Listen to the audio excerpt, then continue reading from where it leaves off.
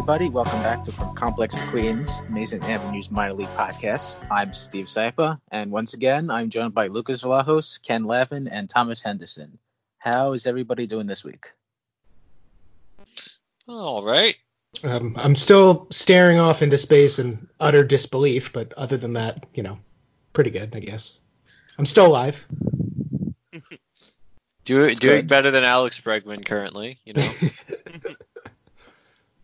I'm very excited that Mets Fan Fest is next weekend. Definitely nothing awkward is going to happen. Very happy I was able to get a pair of tickets to that. That's going to be fun. Oh, you have to tell everyone how it went.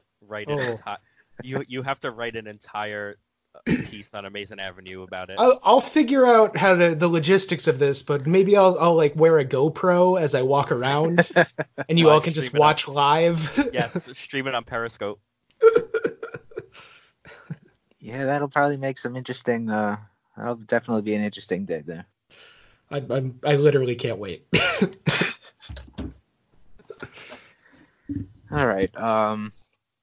So for Promote Extend Trade this week, born in 1883 was Enoch Johnson, who is better known as Nucky, and he was the famous political boss that ran Atlantic City and was portrayed by Steve Buscemi in Boardwalk Empire, which is, I think, a pretty underrated HBO show.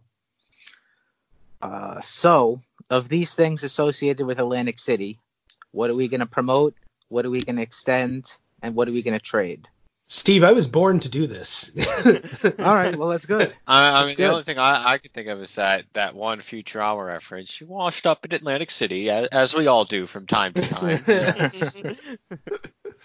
I've seen some shit, guys. we got Saltwater Taffy. We got Monopoly. The game? We have the game, yes. And, of course, the number one thing associated with Atlantic City, Donald Trump. Oh, no. Oh, boy. Hashtag politics, Steve. I think we are all going to unanimously agree who is being traded. I wish we had a stronger word for it than trade. Can we trade to the moon? DFA. Is he really? Did he get to start like failing in New York City first, and then he went on to failing in Atlantic City? I don't know. I don't think so. So if you've ever been to Trump Plaza, it literally, before they took his name off of it, it was literally falling apart at the seams, and I think that's a fitting metaphor here. That sounds about right. So sounds about right. Literally, like the only reason we used to go there is because our friends never got carded before they were 21. So also sounds about right. Literally, the only appeal of the place was that they did not give, a single solitary.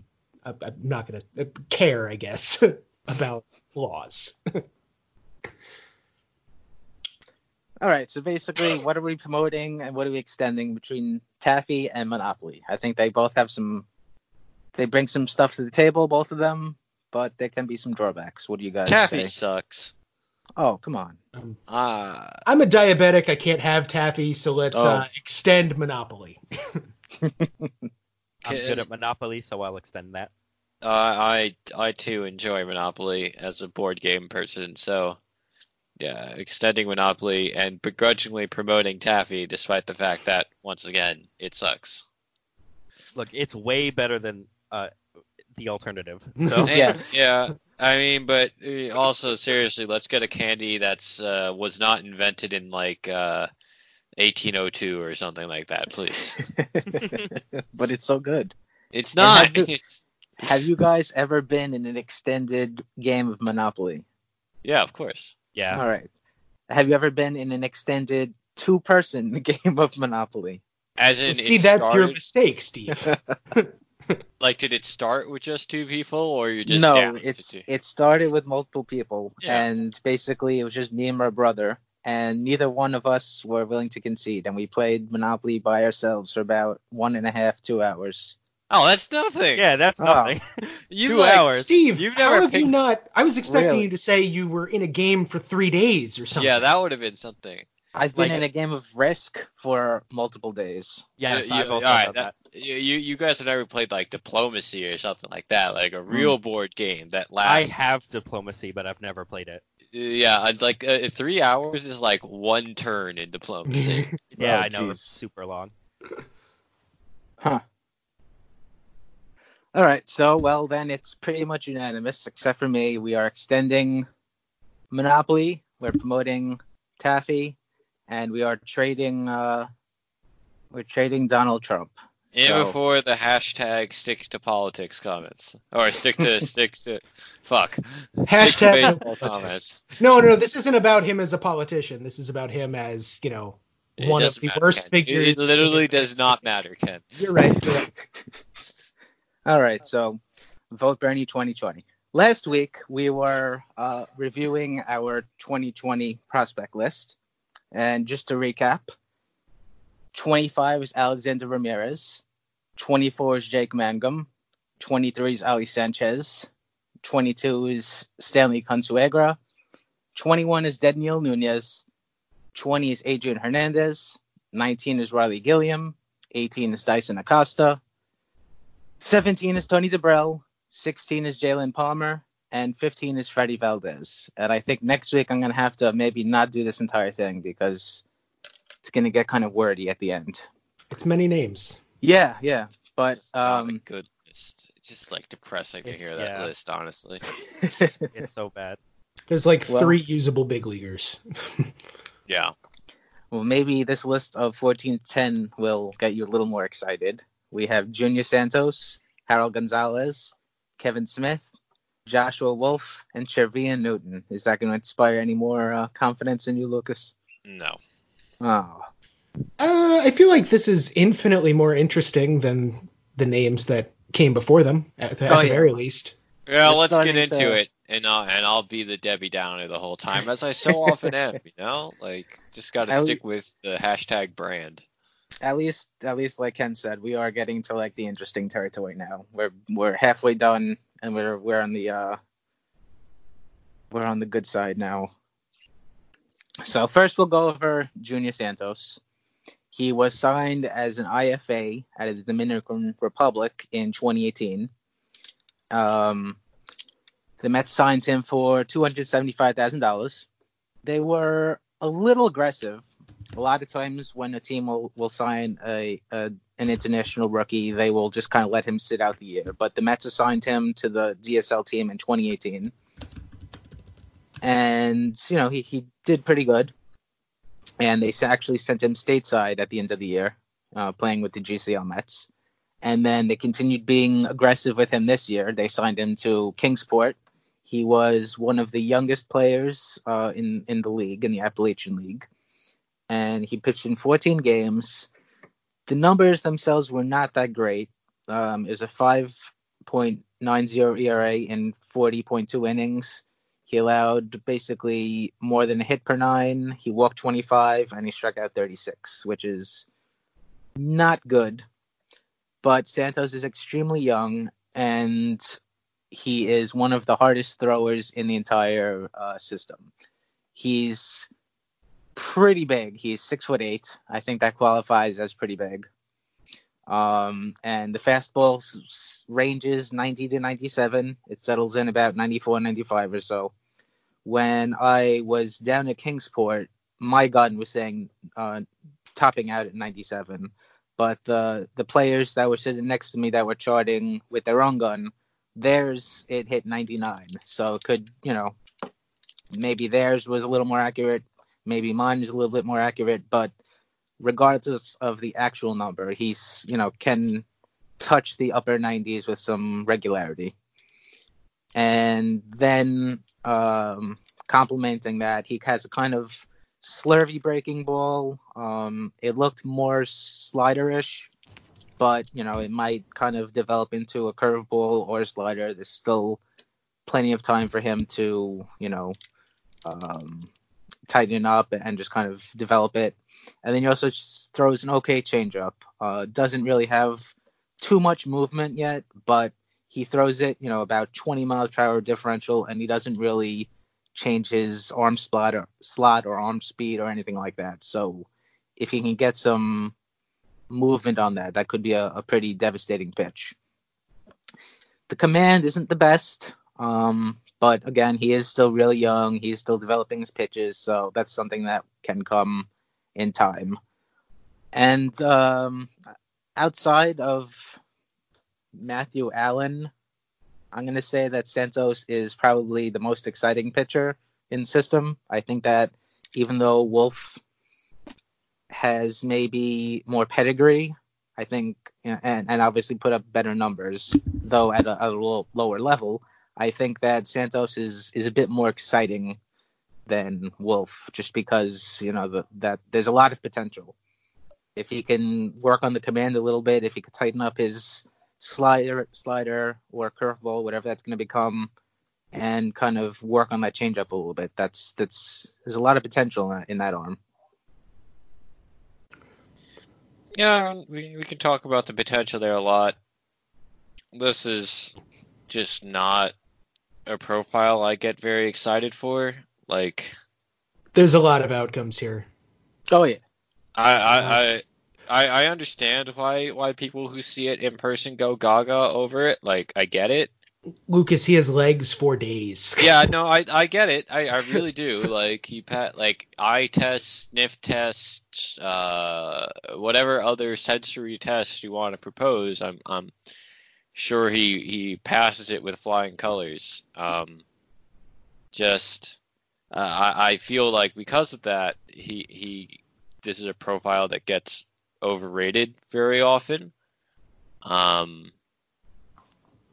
And I don't know, it seems like a guy that's mostly just velocity and size right now, and without a whole lot else for me to get excited about. It's not like he has a good secondary that's particularly good. Like, I don't know. It just doesn't do it for me. So personally, I like Wolf better. I'm not sure if I have a particularly good reason other than, feel for a curveball is something you can't really teach. So I'll take the one of the lottery ticket arm speed guys. I'll take the one with the better secondary at present, I guess is where I fall on it. Mm-hmm. I do think Santos has more upside. Sure. It's just, I mean, the mechanics are mechanics and body are less relievery, what have you. Mm-hmm. My main point here is just that these guys who aesthetically look so appealing are overhyped compared to what the actual baseball skills are. Mm-hmm. I think very often, and I feel like that's what's happening with Santos right now, based on both his performance and what the reports say. I feel like he's a kid that a lot of systems would have at like 20 to 25. Yep, I was just gonna say that it's like a victim of the system being kind of. Yeah, like we're almost by default have to be excited about someone who throws this hard because he might be the hardest thrower in the system. It's also worth noting, like he's literally the second youngest player in the Appy last year. Exactly, yeah. And the youngest was Francisco Alvarez. Like they were but the difference there is we're getting excited about, and that might not be a good reason, but like we're getting excited about Alvarez because he was good, right? Like, okay, you're young and you sucked.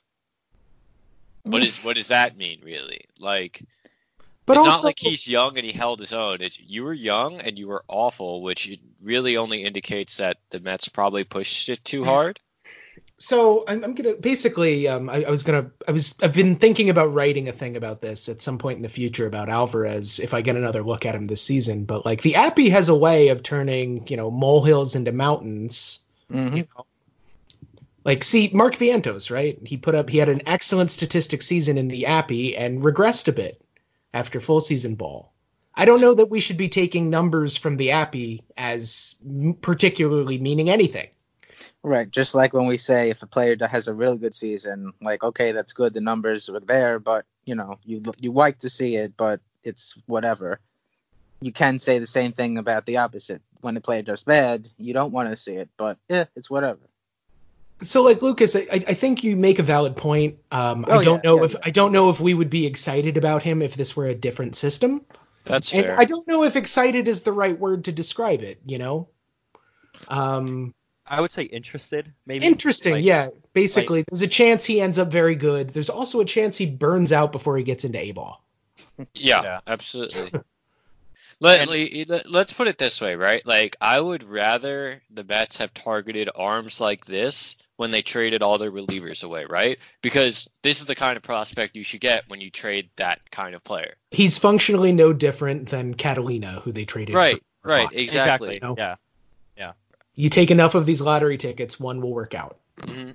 And right now, it looks like the Mets have exactly And one. They have exactly one, and hope to God it works out, because And like, it might, because sometimes you buy one lottery ticket and you And- win. yeah, and there's a lot to like here. He's got Yeah. very clean mechanics. He's, very, very big in ways that speak well for his future development, particularly that most of his height is legs.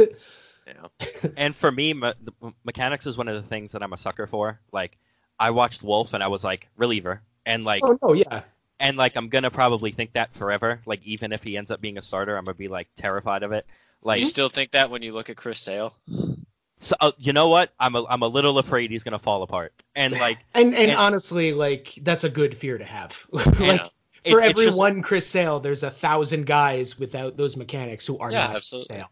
Sale was one of those guys that like I was always saying that he's gonna blow out his arm and that's it, and he never really did. Like, he was hurt last year, but like it wasn't to the point where we should. I think we should be worried about him going forward. But for the most part, like, mechanics are a thing that when I see clean mechanics and a repeatable delivery, it's like, ooh, and he throws hard, it's like, ooh, yay. And the Mets don't have anyone like this, and it's like, let's go. Like, this is actually someone to really focus on when, like I said before, in another system.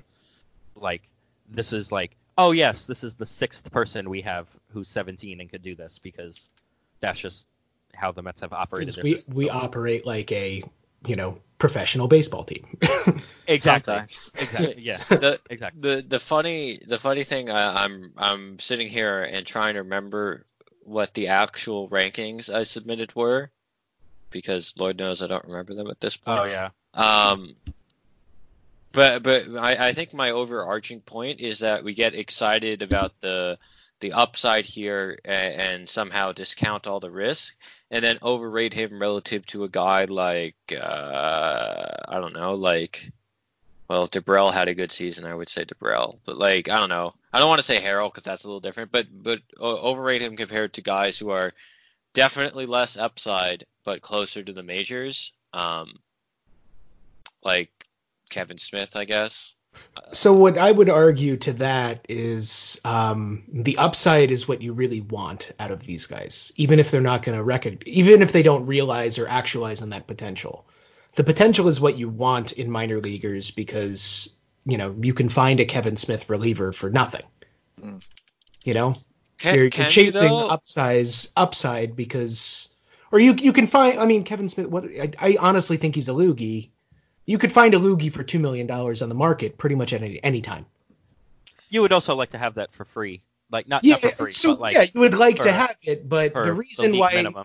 I will always chase upside in guys like this is because the potential for reward here is where the the extreme value comes from. Yeah. That's a It's a fair good- point.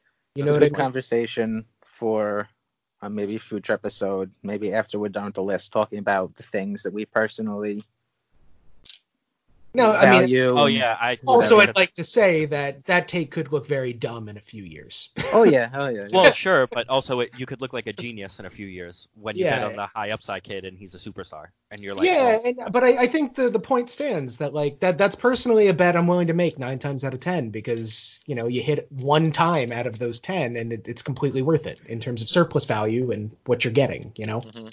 yeah. For what it's worth, Lucas, you ranked him at 16. Where did I rank? Well, my question is more, where did I rank him relative to the other pitchers, and I don't remember. But the bigger point being Wolf is right behind him. You had Okay. him, Wolf at 17. You had Smith a few spots above him at 14. All right, so my internal logic is consistent at least. That's something. Yeah. I mean, ultimately, there's kind of a big blob in this system in this range, and ordering them is extremely arbitrary. But Yeah. Yeah, that stuck. It was something you said in Slack, Lucas, that stuck with me back then. It was just like we were talking about the back end of the system, and you were like, it's all the same, and Yeah.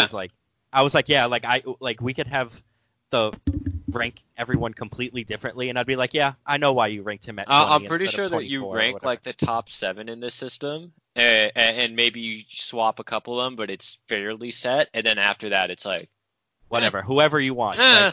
like Yeah. whoever is your personal like choice. Really, Right. there's no it's real it's literally yeah. all arbitrary. Like Yeah. none of this has any meaning. It's all going to look extremely different in a year. Oh yeah. It's just a fun exercise to do, and Yep. you know. That's one interesting thing, one kind of fun thing about the system being as weak as it is. There's a bit more turnover, if you want to call it, a bit more variance year to year than you would if you had a pretty strong system where, the top, let's say, 10, even maybe 15 is kind of like static. And then you have the second tier guys, filling in. Yeah. But it's kind of fun when it's just such a free for all like the Mets system is right now. There's more room for like guys to fly up out of nowhere and be like Yeah, yep. a legitimate prospect in the Mets system, and that's kind of fun. In like the looking at the silver lining for having a bad system type of thing. Yes. All right, let us take a quick break here, and when we get back, we will go over the next couple of prospects in the system. Welcome back to From Complex to Queens. I'm Steve Saipa, and I'm joined by Lucas Vlahos, Ken Levin, and Ken. Oh my God. Let's start over. I'm joined by Lucas Vlahos, Ken Lavin, and Thomas Henderson. All right. So we just spoke about Junior Santos, and next we're going to go over Harold Gonzalez, who is kind of the opposite of Santos in almost every single imaginable way. Santos is a huge guy. Gonzalez is kind of slim, 6 foot 160, which is not that big in baseball terms. No. Santos has a huge fastball.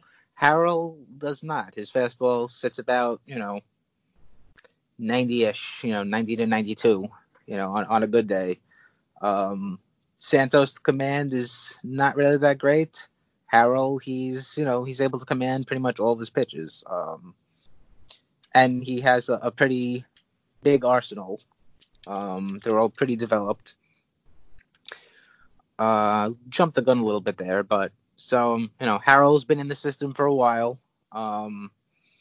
Steadily has improved basically every year since he's been in the system, which has kind of been fun to watch. I don't really think that there's been anybody else that you can really, if you had a stick to measure like the incremental improvements, I don't think there's anybody in the system that you could really see as much as Harold.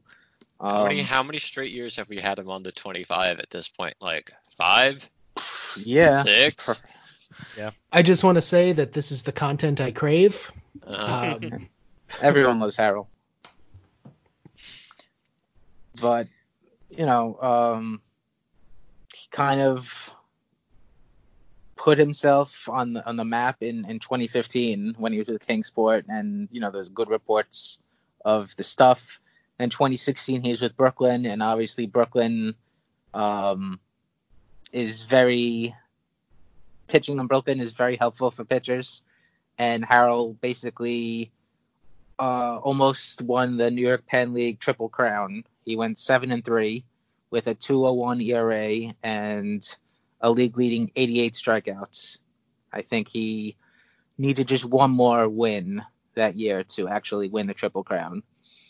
He got promoted to Columbia. The numbers trended in the wrong direction, but it's still okay numbers.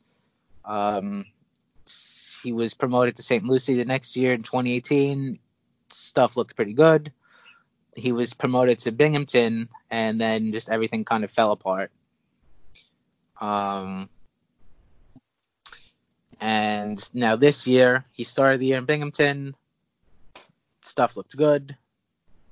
He was promoted to Syracuse, and, kind of figured with the way everything was going into International League with the ball kind of flying out of the park and offense spiking and everything that, a guy like Harold, who doesn't have premium stuff, he would kind of get whacked around, but surprisingly he didn't. Harrell's pretty good in Syracuse. He had a 2.68 ERA in 40 innings. The strikeouts were down, which is not great, but I mean the results are there, and this close to the majors, the numbers do kind of matter, so it's good to see results. But yeah, I mean the fastball is not the best. The secondaries, they're not the best either. It's basically everything he has is kind of average across the board.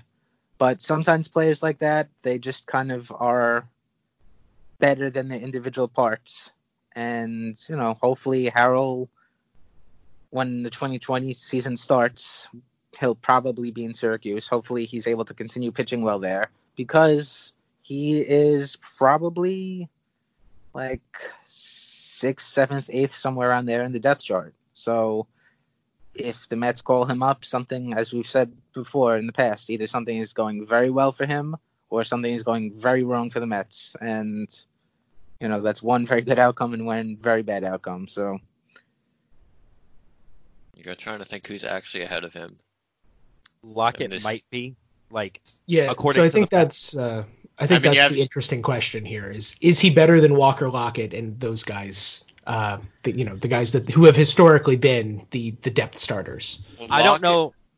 I would rather him be called up than those guys. Oh, hard same. yeah. So just because we've seen those other dudes and it's hasn't been good, so I'd rather give someone else a chance. Really, if we're being honest, and he's been steadily improving for so long that giving him a shot it's the good thing to do. I think, of reward for, hey, you've been good in our system for a while, so you deserve to be on that list. I also don't see him as appreciably worse than any of these options, so why not throw the different one in to the mix? Yeah. Realistically, you're starting at 7 already because they signed both Waka and Porcello for whatever reason. I mean, Peterson, I would say, is probably ahead of him just because the numbers might not be better, but the draft pedigree, and the stuff is better, so he would be ahead of him. I mean, I'm owing, but Peterson is probably better than Harrell. Yes. Oh, yes, I would say 100% he is. As much as we'd like to deride Peterson and love Harrell for non-performance reasons, Peterson's going to have a 10-year career. Yeah. That's going to happen probably. Just lefties pitch forever, his pedigree, how much they paid to sign him originally, he's going to get chances that Harrell is not. So Harrell for his minor league career, he hasn't been bad either. Yeah, he hasn't been at good. Times looked good. Yeah. Now most of those times he's looked good have been okay. Never mind. Yeah. We'll get there in a couple weeks. Yeah. Yes. Yeah. So Harrell is behind the front six, and then Peterson, and then it's the mishmash of Harrell, Oswalt, and Lockett. I asked this a couple of weeks ago. Is Lockett out of options? This is I will consult the Google. Yeah, let us consult the Google on that. If it came up a few weeks ago, I don't think anybody's actually cared enough to look. Oh, yeah. Hold up, I am on COTS contracts right now. Continue talking so that. Yeah. Caleb will play the Jeopardy theme while Ken acquires this vital information. Just like Butcher Pete, I don't think we have the rights to that either. Oh, God. I know. Does humming count in terms of? I don't want to get sued, so let's not. Do a jazz COTS whistle contract is not rendition. the way to do this, apparently. No, I think you have to use roster resource. But I'm pretty Spot sure rack. I think he is out of options, which then begs the question of what the hell happens to Walker Lockett when. He should probably not be here then. Yeah. Well, he's probably going to get DFA, not DFA'd, but waived or whatever at the end of camp, and then a team like the Orioles will. Yeah. He's either going to get claimed by a terrible team to eat innings, or he's going to go to AAA. I don't even think a terrible team will claim him, to be quite honest with you. I don't. But I also not. I mean, I just don't see it at all. And I don't know who else could, but the Mets did enough to trade for him, I guess. So It's true. Insert rant about projection spreadsheets and their uses Yeah. and not Yeah. uses. In all fairness, he is out of options. Okay. They traded. We're also forgetting Steven Gonzalez. So, good Gonzalez. I don't yeah. even- Gonçalves. I don't even. I know always where want to say Gonçalves, but it's AL, not LA. It bothers me. So he's also probably ahead of Harrell. So, assuming that Lockett gets the boot when he doesn't make the roster out of spring training, which he shouldn't, then it's Corey Oswalt and Harrell for that like 8th, 9th spot on the depth chart, which Yeah, is that's about almost certain to get some shuttle innings or even a spot starter too. Yeah, that's about right. Well, They'll probably fight it out in Syracuse. Mhm. Yeah. Whoever's better at the time that we need an arm. Yep. Yep. Look, Well- we love Harrell, but he's probably not a great starter. I don't know that he'll be any better than Corey Oswalt, but it'll be fun. Yeah, that's exactly it. He's just likable. So Yep. more than you And- can say about a lot of guys that are 8, 9, 10 in the depth chart. And when you're down that far, it might as well be fun. Mhm. Exactly. All right. Next up on the list is Kevin Smith. He was drafted in the 2018 draft in the 7th round out of the University of Georgia. Signed for $222,000, which was about $300,000 less than slot value, and was sent to Brooklyn that summer. He pitched pretty well there. Started 3 games and pitched out of the bullpen for the rest of the season. Posted a sub-1 ERA in about 23 innings. He was sent to St. Lucie at the start of last year, and he was surprisingly good. 17 starts he made, and he posted a 3.05 ERA in 85 innings with 83 hits allowed, 24 walks, and 102 strikeouts. He was promoted to Double-A at the end of July, and not as many innings in Binghamton as he had in St. Lucie, but the results were still pretty good. A 3.45 ERA in 31 innings. 25 hits allowed, 15 walks, and 28 strikeouts. The peripherals trended in the wrong direction again, but, end of the season, recently promoted to, a much tougher league to pitch in. So, that's fine. The numbers, weren't catastrophically bad or anything like Tony DeBrell's. So, nothing really to worry about. Smith's stuff is not that great, especially for the numbers that he was posting. That's kind of more, I think, minor league statistical noise as opposed to, the truth, quote unquote. The fastball is 88 to 91, which is not great velocity wise, but it has a lot of arm side run because of his arm slot, which is very low 3/4, and it has a very high spin rate. So those are 2 good things that kind of make up for the lack of velocity. And as a left-hander, left-hander doesn't need to be throwing 92, 93 in order to, succeed in the majors. His best secondary pitch is a slider. It's kind of like a big frisbee kind of slider, which makes it really tough against lefties. And he's able to command the pitch, working it pretty much top, bottom, left, right, wherever. And then he also has a changeup. It's not really that great of a pitch, but gives him another option to just kind of change timing and just kind of get guys looking when they're get to trick guys when they're looking for a fastball or if looking for a slider. He's a guy that I don't, if you said last year that Kevin Smith was going to be, a sleeper of yours, I would say that you're a liar because really nothing, in his body work in college would have, really said that he was going to do as good as he did in St. Lucie and in Binghamton. And then obviously, Brooklyn numbers are very misleading. But it's good that he put up the numbers that he did put up. And I personally am still not, sold on him. I think that he's going to be a lefty reliever at the end of the day. I think we all think that.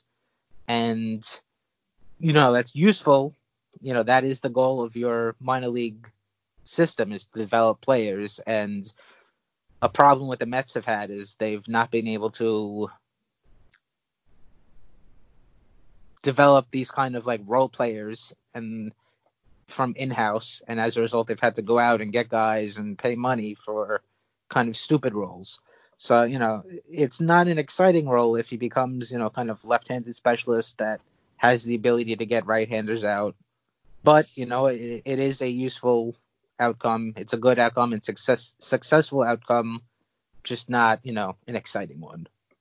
I think Thomas put it best a couple of minutes ago that while, yes, you're chasing upside in minor league players, it's also good to develop this guy internally. Yeah. Mm-hmm. Yeah.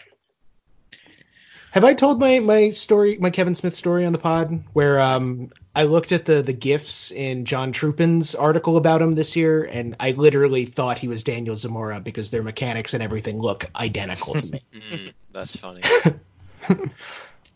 I mean, I have an obvious weakness for new age numbers, so the high spin rate stuff interests me.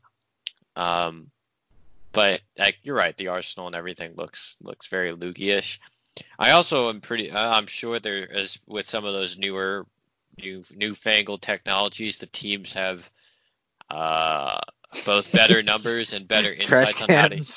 Yeah, trash cans. Have better numbers and better insights on how to use them. And there are a decent number of smart teams who seem to just kind of blindly be chasing spin rate. Now, I don't know if that's just a byproduct of being cheap or if there's some actual underlying reason for that we just don't have the public-facing data to be aware of. So the one thing to be wary of with spin rate is not all spin is like good spin. Of course, and right. I'm not sure. Yeah, so that's why spin efficiency becomes a thing. And basically all the public-facing numbers don't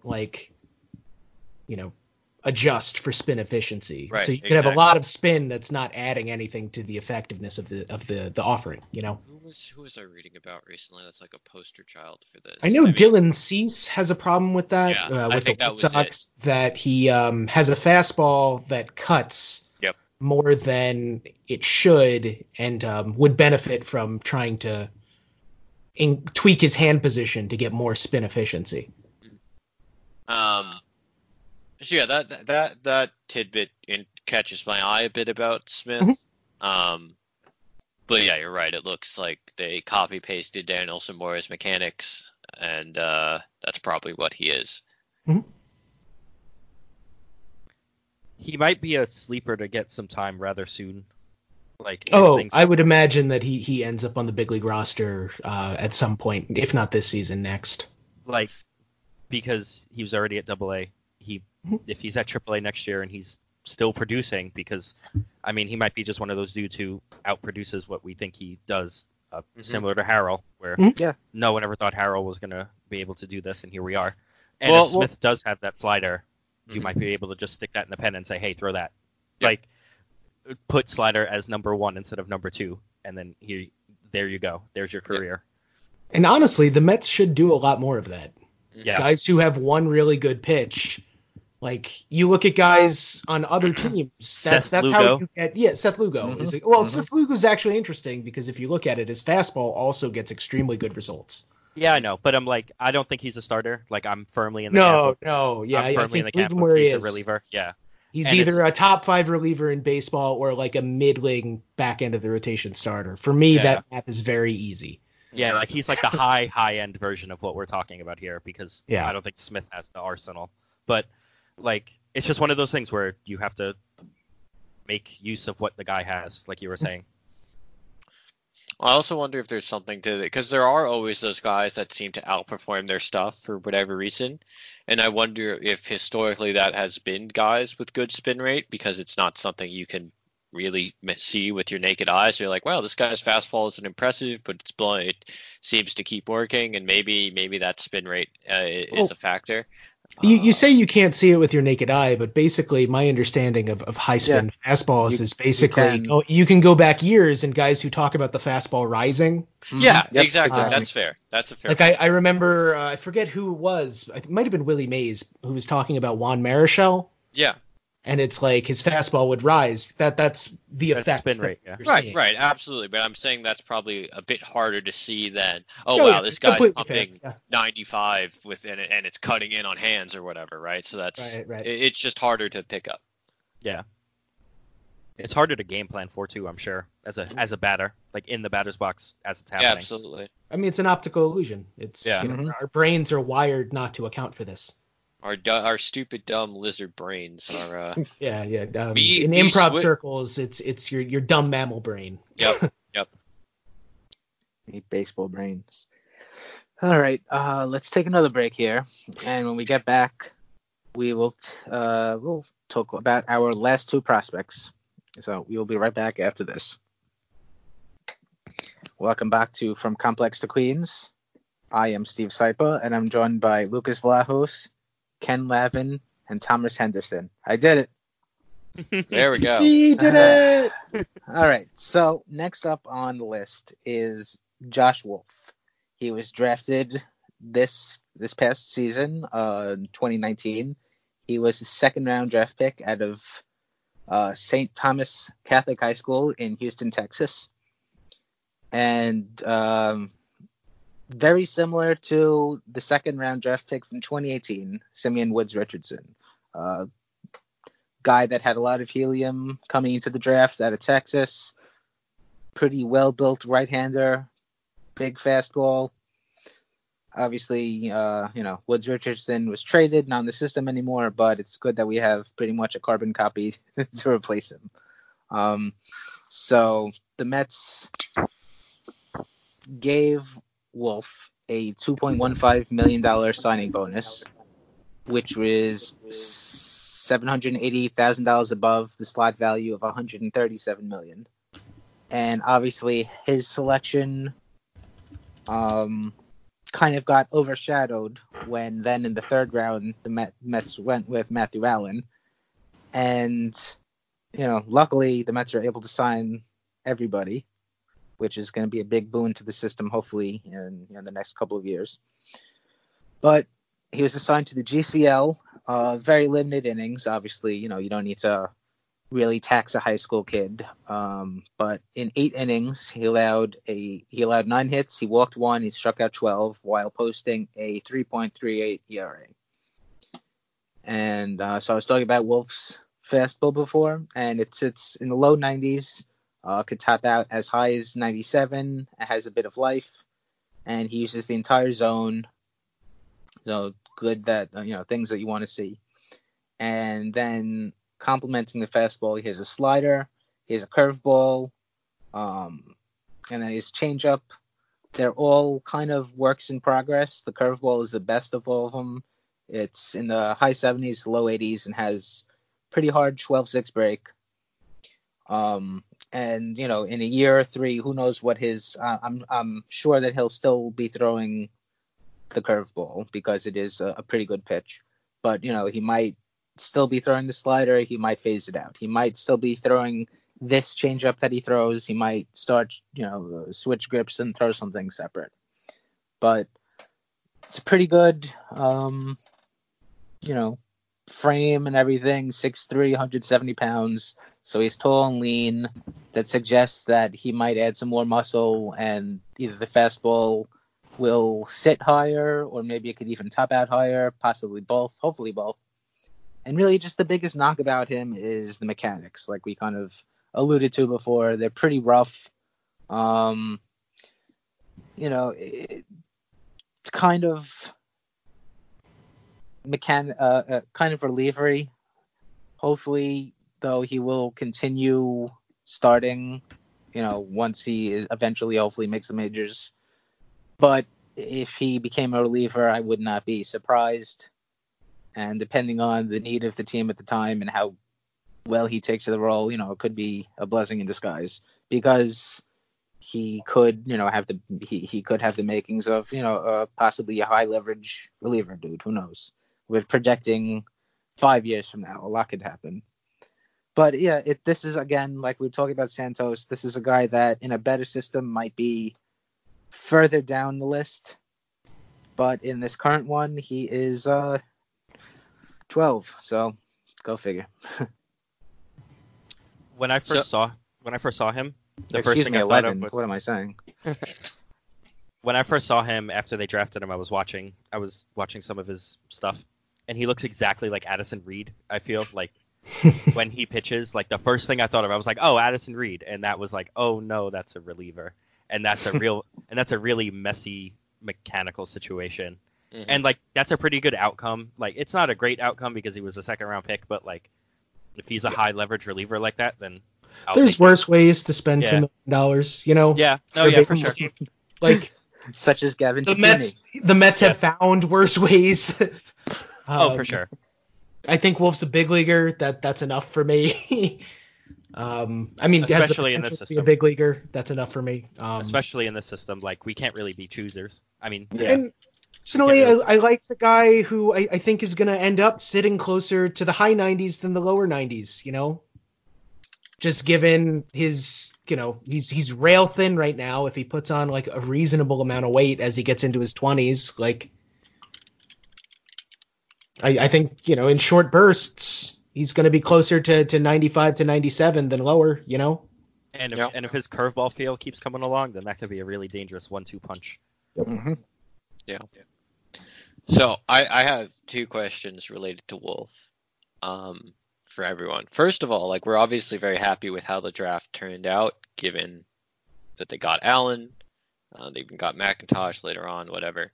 But at the time, after day one, when you're walking away with Beatty and Wolf, how did you guys feel about this pick, about picking Wolf? I personally, given where I fall on the risk reward spectrum, I like Wolf a little more than I liked SWR, particularly because I think there was a little more projection to go with the relievery mechanics. Yeah, Woods Richardson is kind of, he's not.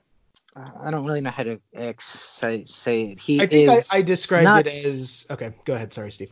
He's not like thick, but he's just built.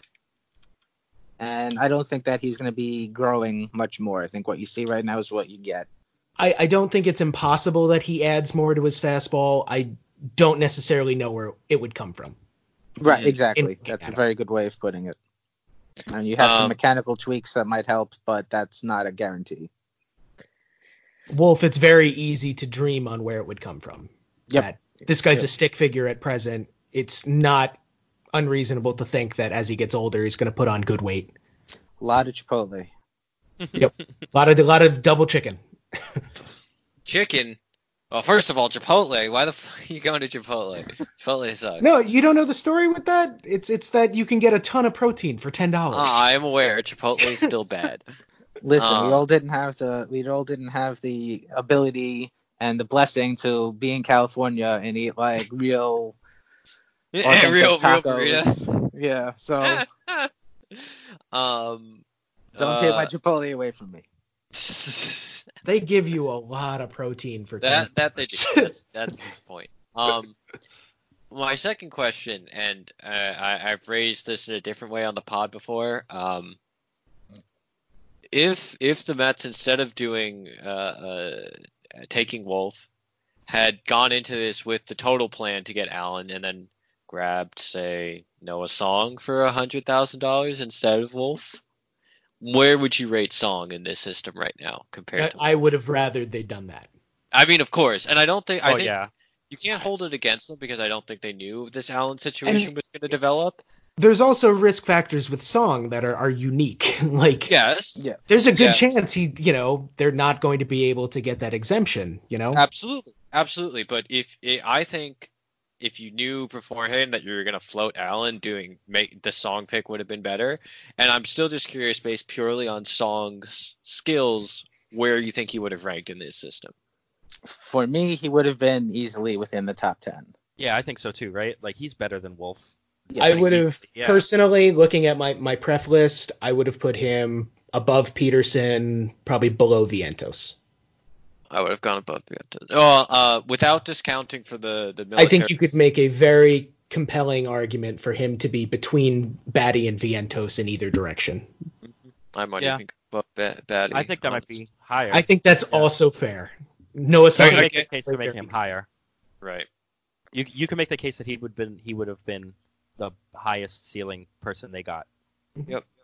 Coming out of the Yeah, out of the- based I purely on think his I base. still like Allen a little better, but you could I understand where you would be coming from Yeah. if you didn't. That's like an actual like comparison. I think Noah Song's really, really good. Yeah, he is. Yeah. Knowing the Mets, though, if they went and got him, then he would not have gotten the exemption. Oh, The of Mets course would have- not. The America would be going to war with Iran right now, and he would be killed. And that's Oh no. Mets. Oh no. That got dark in a hurry. Yeah. So Josh Wolf. So Josh Wolf. Look, Who's- I'm fine with Josh Wolf. It's just another high school arm. crap Yeah. lottery ticket. And if they want to trade him and someone else for the equivalent of Marcus Stroman in a couple of years, just like they did with you do SWR. that 9 times out of 10. Sometimes And it's it's how good. prospects 9 help. times out of 10. Sometimes it's how Sometimes prospects the help you. best sometimes the best use of a prospect is in a trade for a known quantity. Yeah, there was a different sport obviously, but the Rangers GM was talking about that because they have a lot of prospects right now, and he was like, some prospects will help us by being Rangers, and some will help us by getting guys who will be Rangers, and like that's a good way of looking at it, I think, where sometimes like the point of the prospect is never to play for you, it's to help you get someone who will make you win, because that matters too in the long run, obviously. If only the Mets system was as prospect laden as the Rangers system. Oh, exactly, but Two very opposite points. Dared to Yeah, dream, then Steve. I would be on here incurring the wrath of like Jeff and everyone who follows him by saying I don't get it with Leotis Taveras, but that's a whole nother thing. All right, well, let's finish up then with another prospect that you don't get, Shervyen Newton. Hey, no, I absolutely get Newton. I love Newton last year. Oh, okay. Yeah, so Newton was signed as an IFA in 2015. Basically, the Mets gave two big bonuses to Andres Jimenez and Gregory Guerrero, and that ate into most of the money that they had.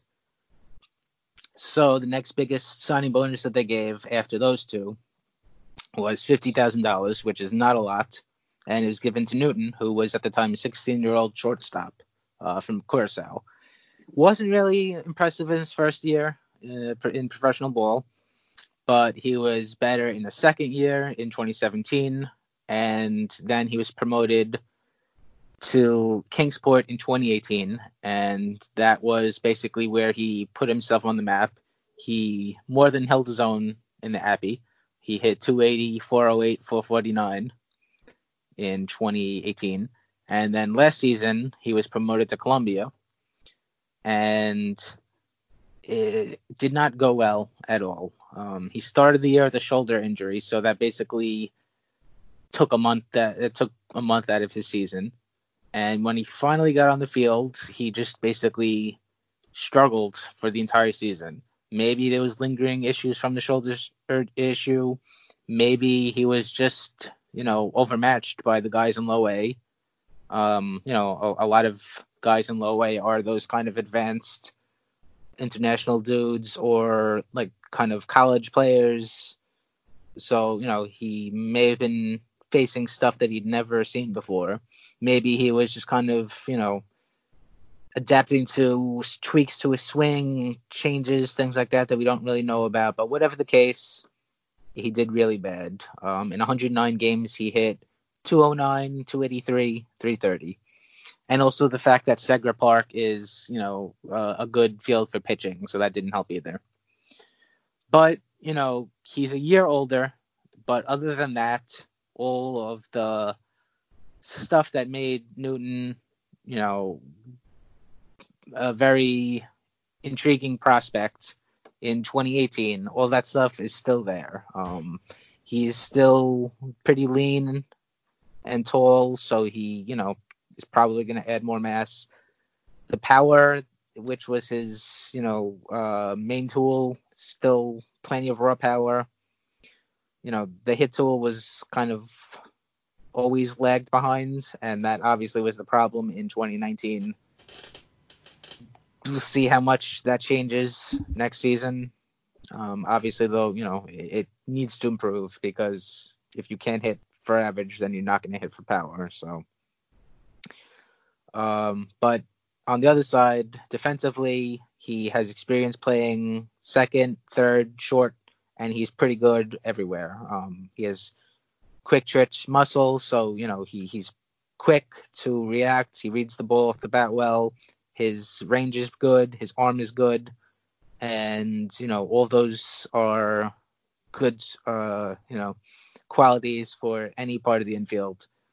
And even if, let's say, you wanted to put him in the outfield, either permanently for whatever reason, or maybe as a kind of super sub kind of guy, he probably is athletic enough to survive in the outfield. The arm is good enough for right, certainly for left, maybe not center field, but he could go in a corner in theory.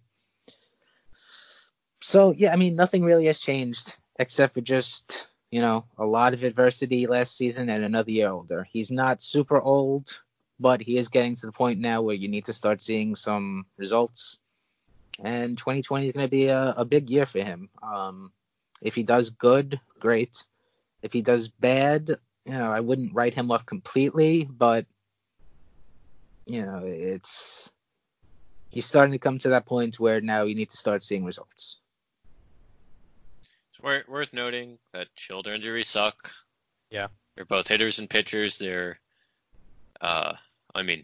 outside of the totally fluky, non-usual family of baseball injuries, shoulder injuries are probably the worst thing to recover from. Yep.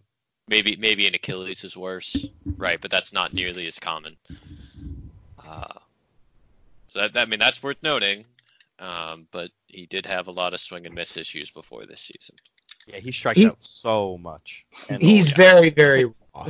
And it makes sense that he's raw given his background and everything, but at some point, like Steve said, he's going to have to hit. And at this point in time, I'm not comfortable saying he's going to. It's fair. Oh yeah. There's also a lot of upside here. There's a lot to like with Newton. Yeah. But at some point it needs to come together, and it hasn't yet. And he I hate saying this, but he has to make contact more, Yeah, that's a really tough thing to project. I know, yeah. Like, he just has to... we talk, like, soft skills in baseball, baseball-related skills. That's one of the hardest. And I feel like that's such a... I don't know, like, it's not a helpful thing for me to say sitting here right now that, just hit the ball more. Yeah, just hit the ball. Yeah, exactly. But, like, that's really what the problem is. So easy. You just solved baseball. Exactly. Like, just everyone needs to hit the ball when it's You through. could be Mike Trout with this one simple trick. Doctors hate him.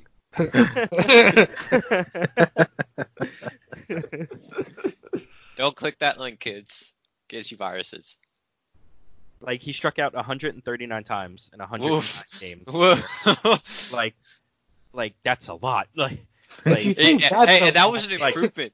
Early in the season, his strikeout rate was like 50%, and it went down as the season went on. Exactly. And, like, I wouldn't be surprised if he hurt his shoulder, and then the Mets were like, yeah, it's fine now, but it actually probably wasn't. And rub some dirt on it.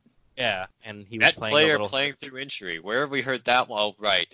Every time is where we've heard that one before. Right. Exactly. Right. When you're a kid and when you're hurt and when you maybe are still hurt and you're playing against better competition, it's a cocktail of just not a good season. So I'm willing to hand wave away this previous season, but with the basically as, injuries might have played a role. He's still very raw, whatever. But at a certain point, it needs to happen, and it hasn't yet. And, Exactly. I agree with that. Mm-hmm. And you would hope that I don't know. I wonder how much he loses that power if you try to tweak the swing for more contact. Maybe it all goes away. Yeah. I don't know. I'm not a hitting coach, so. I also think it's worth noting that maybe we don't have this conversation about his shoulder if this is an organization other than the Mets. That's absolutely very true. But don't want to get too deep into it. He didn't go to like Barwis or anything on last offseason, did he? I mean, maybe. Who knows? Not to my knowledge.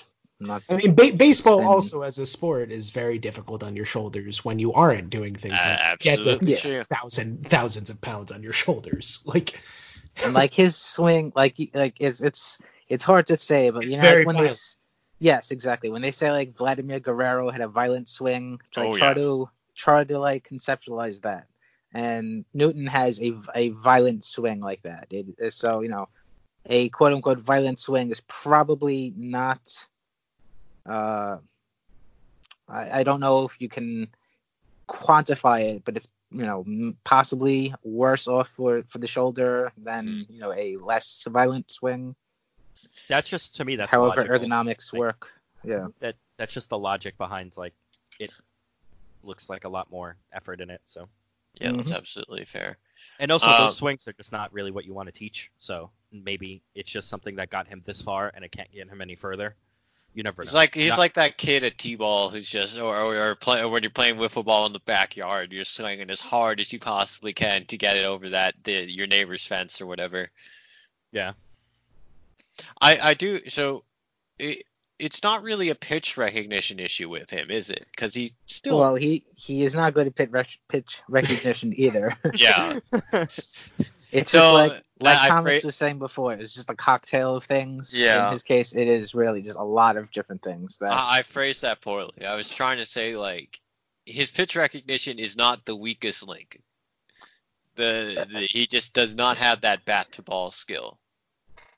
Right. I think that if possible, and again, I'm not a hitting mechanics are the most difficult thing for me as a person looking at players to kind of understand and conceptualize.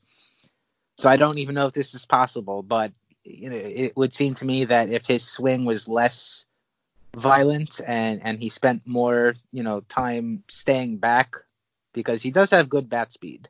So if possible, you know, you have those milliseconds, use them wisely. If he could stay back longer, you know, he would make, you know, more time to see the ball and then hopefully better contact. But I don't know how you would teach that if you know, can even. Yeah. I don't know. I'm not totally out on him yet. I'm still hoping because the physical skills are fun and the performance last year was fun. So let's see what happens. Yeah, he's basically got a mulligan because of everything that happened. Mhm. But it's put up a shut up time. For sure. Where do At you a think he certain- is this year? St. Lucie? I would probably push him. I mean, I guess really there is no real spot for him in Columbia anymore, assuming that they send Brett Beatty up to Columbia, assuming they send Jalen Palmer up to Columbia. You know, you could have Newton be playing second base, but I feel like that's kind of wasting his talents there. You might as well continue developing him as a shortstop. I don't know that I agree with that. I think Or the hitting third talent- base, excuse me, also, which he played a lot because of Mauricio. But is it more worth it for him to get his bat back? Right. I'd rather send him to a level where his bat can adjust and worry about the defense later. Very true also. And I imagine they're going to do Palmer at short and then Beatty at third. And he plays second, yeah. Yeah, I'd be fine with that. That'd That'd be actually fun. be a fun team. infield. That'd be a fun lot of fun. Yeah. Who would strike out more, Palmer or Newton? Yes. Yes. I was Yeah, gonna agree. say you think Newton strikes out a lot. Whether Oh, yeah, there'd for be sure. weather pattern changes around the ballpark with those two in the lineup. Also, it would be a fun thing in Columbia to have a team to like care about, kind of, because they were just something else last year. Let me phrase that another way. It'd be nice to have a team that doesn't suck. Yes. I was trying to be nice, but Yeah, well. 52 and 84 last year, which is Oh, God. not what you sign up for in the Those beginning. I watched a Farmer lot was of those games, brutal. man. It was so bad. So bad. Like, oh, Columbia lost again. There were times What's doing new? recaps where it's just like, oh, 13-0. They got one hit. Oh, and you're writing the recaps and you're like, yeah. Pretty sure the entire homestand that I went to last year, 7 games, and they won one of them. So oof. yeah.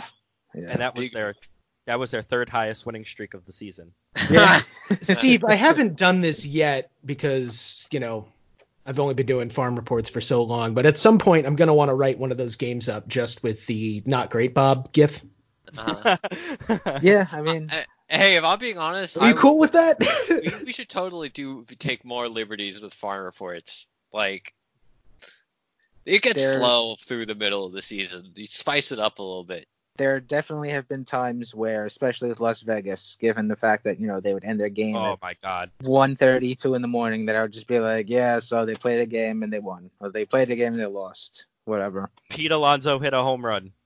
The end. That was Vegas, it. Vegas won. The end. Pete Alonso and like 12 other dudes hit home runs because it's Las Vegas.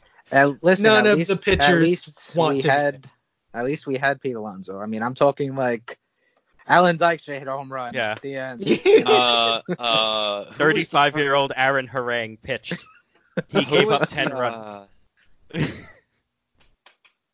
trying. Wait, was Dykstra the first baseman I'm thinking of that we always wanted to see get a chance, and then they traded him to the Padres instead? Or is that someone else? Pretty sure that was Dykstra. That was Dykstra. Yeah. I think so, yeah. He is, with the Padres. Good times. Yeah. So, when Columbia is bad, when any of these teams are bad, when St. Lucie is bad, they're very bad. Feel free to spice things up. All right, 1/18/20. We have authorization for GIFs in the farm report. Repeat, we have authorization for GIFs in the farm report. Everybody heard me. Given that there's no such, given that GIF is peanut butter, and GIF no, it's pronounced GIF. Guys, we've had this fight before. We will have this fight until the end of time. All right. Well, how about all of our listeners out there? Send us emails or send us Twitter. Tell us how to pronounce GIF. Yes, go ahead. We'll see who wins. You could, although if they're texting us or emailing us, they'll just say GIF, and then that doesn't really help. Aha! The question will never be solved. But you can email us at fromcomplextoqueens@gmail.com, or you can follow us on Twitter and send us comments there. I am at Steve Sypa. Lucas is at elvlahos343. Ken is at Ken1191. And Thomas is at SaidMetsSeasonSZN. And he's also going to be running for Mets manager in 2020. So we wish you well, Thomas.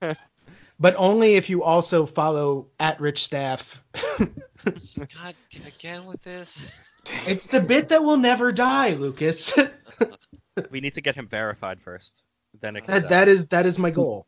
I want Ken Rosenthal retweeting Rich. That'll be the day. Well, subscribe to our podcast. If we produce content like this, though, then don't subscribe to our podcast. Rate and review it, though. That is true. We will be back next week, though. More top prospects in 2020. And until then, love the Mets. Love the Mets.